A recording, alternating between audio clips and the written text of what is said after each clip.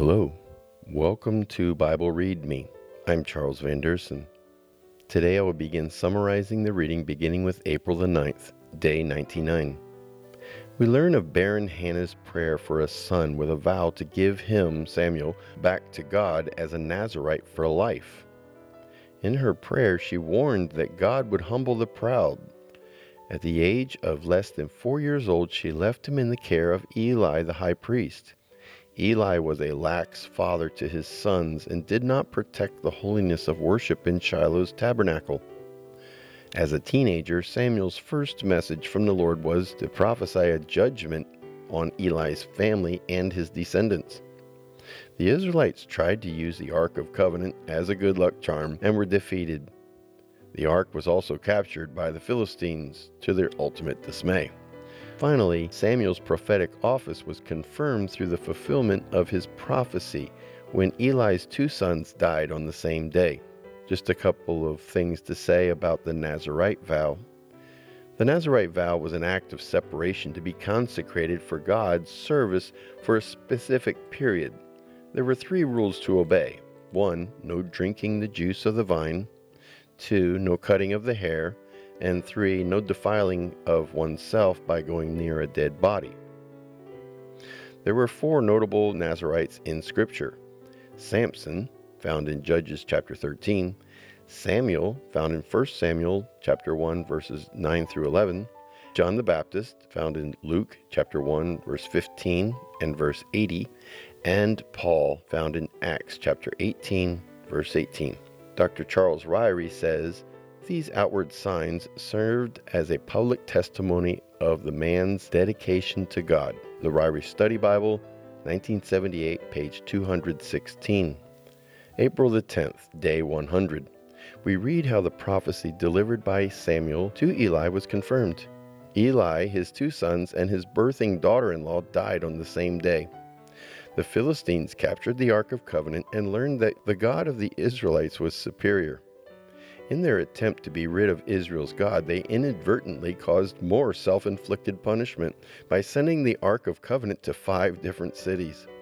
Finally, they made a successful test to determine if the plagues were in fact caused by God and sent it back to Israel, where 70 Israelites were killed by God for committing the sin of dishonoring God's holiness when they looked into the ark.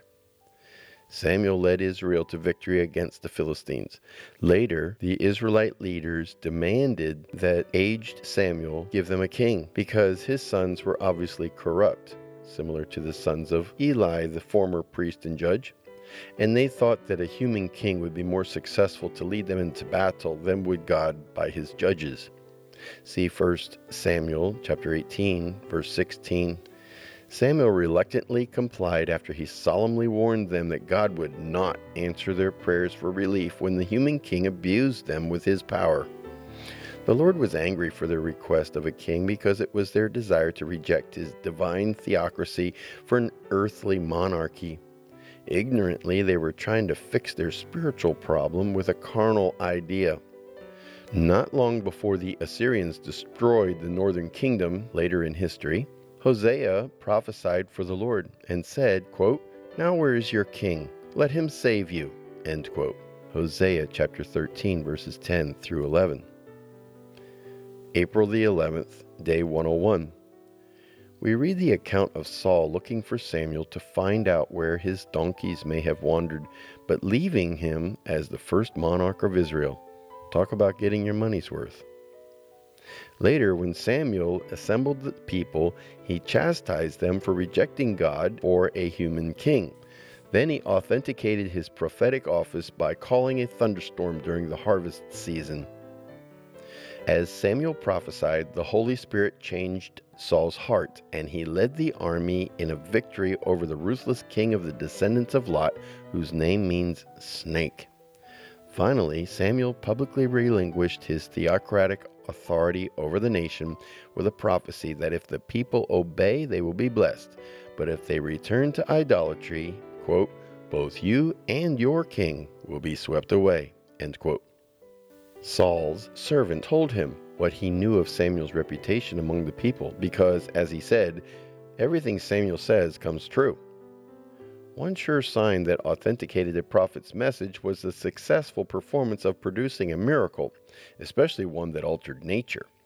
Moses with the plagues, sea and manna, quail and water from a rock, Joshua with the stopping of the sun, Samuel with the rain during the harvest, Elijah with the drought and subsequent rain, Elisha with the floating axe head, and Jesus by walking on the water and calming the storm, just to name a few. No wonder why Jonah was so disappointed when his prediction of doom didn't happen right away, because of God's forgiveness, of course, or why the Pharisees demanded such a sign from Jesus, and why in Revelation it says that the nations will be deceived by the false prophet when he is able to call fire down from heaven. April 12th, day 102. King Saul began his 42-year reign at the age of 30. King Saul's disobedient impatience, presumption, foolish oath, and ill-equipped troops at war with the Philistines caused him much trouble with God and man. As the unarmed Israelites were deserting the battle because Samuel delayed his arrival, Saul sinfully assumed the priestly role by conducting the sacrifice that was reserved for Samuel. In this way, he rebelled against God's explicit directive and set into motion the beginning of his end. His son Jonathan proved to be brave, wise, valiant, and demonstrated his faith in God, good characteristics for an heir to the throne. However, Samuel told Saul that God had found another man who was a man after God's own heart to replace him as king. Saul won many battles and conscripted every brave warrior he could find, but his disobedience in battle against the Amalekites confirmed his disqualification for kingship. April 13, day 103. We read how Saul's greed, pride, and fear of his own soldiers' opinions influenced him to only obey part of the Lord's command, thereby equaling total disobedience. He committed the same sin as Achan by violating the law of, quote, things set apart for destruction, end quote, reference to Leviticus chapter 27, verse 29, and Deuteronomy chapter 7, verse 26, and Deuteronomy chapter 13, verse 17. Confronting him for his cowardly behavior and wimpy explanation, Samuel responded with a bold declaration that heralds the overarching theme of worship protocol found throughout all of Scripture. That is, quote, to obey is better than sacrifice, and submission is better than offerings, end quote. In judgment, the Lord replaced his Holy Spirit's presence from Saul with a tormenting spirit. Maybe this is why later during his reign, David pled the way he did in Psalm 51, verse 11, after the exposure of his great sin with Bathsheba and Uriah. The Lord sent Samuel to anoint David, a man after his own heart, and David received Holy Spirit power. David relieved Saul of emotional distress by skillfully playing music. When Goliath taunted and defiled the armies of Israel, David began to inquire the specifics of meeting the challenge. This piqued Saul's curiosity. April the 14th, day 104. We read the account of David's miraculous victory upset in the battle with the Philistine giant Goliath. David gave all the glory to God, but the people gave the glory to David to the dismay of King Saul. Noticing David's ever-growing widespread popularity among the people, and observing David's blessed success in every military campaign King Saul assigned him, with the hopes that David would die in harm's way, increasingly aroused Saul's suspicious jealousy. When his personal attempts to kill David failed, he ordered others to kill him, but none dared to try. Smart choice. Finally, David ran to relate everything to Samuel, and Saul attempted to kill him there. But in spite of his murderous intent, God's power overwhelmed Saul, and in the same way as he controlled Balaam's tongue, God caused Saul to humble himself and prophesy incessantly. This gave David time to escape. April the 15th, day 105. We read how David, who had barely escaped with his life, found Jonathan and protested Saul's unjustified threat on his life. Jonathan defended his father's innocence, but agreed to a test that ultimately revealed that David's fears were well-founded. Jonathan blessed David with a very profound statement, quote, "May the Lord be with you as he used to be with my father," end quote. They each made a solemn oath of faithfulness to each other and their respective families. David ran to priest Ahimelech for help, but disguised his urgency with a lie. For his act of hospitality to David, Saul slaughtered 85 of the priests and all the respective families.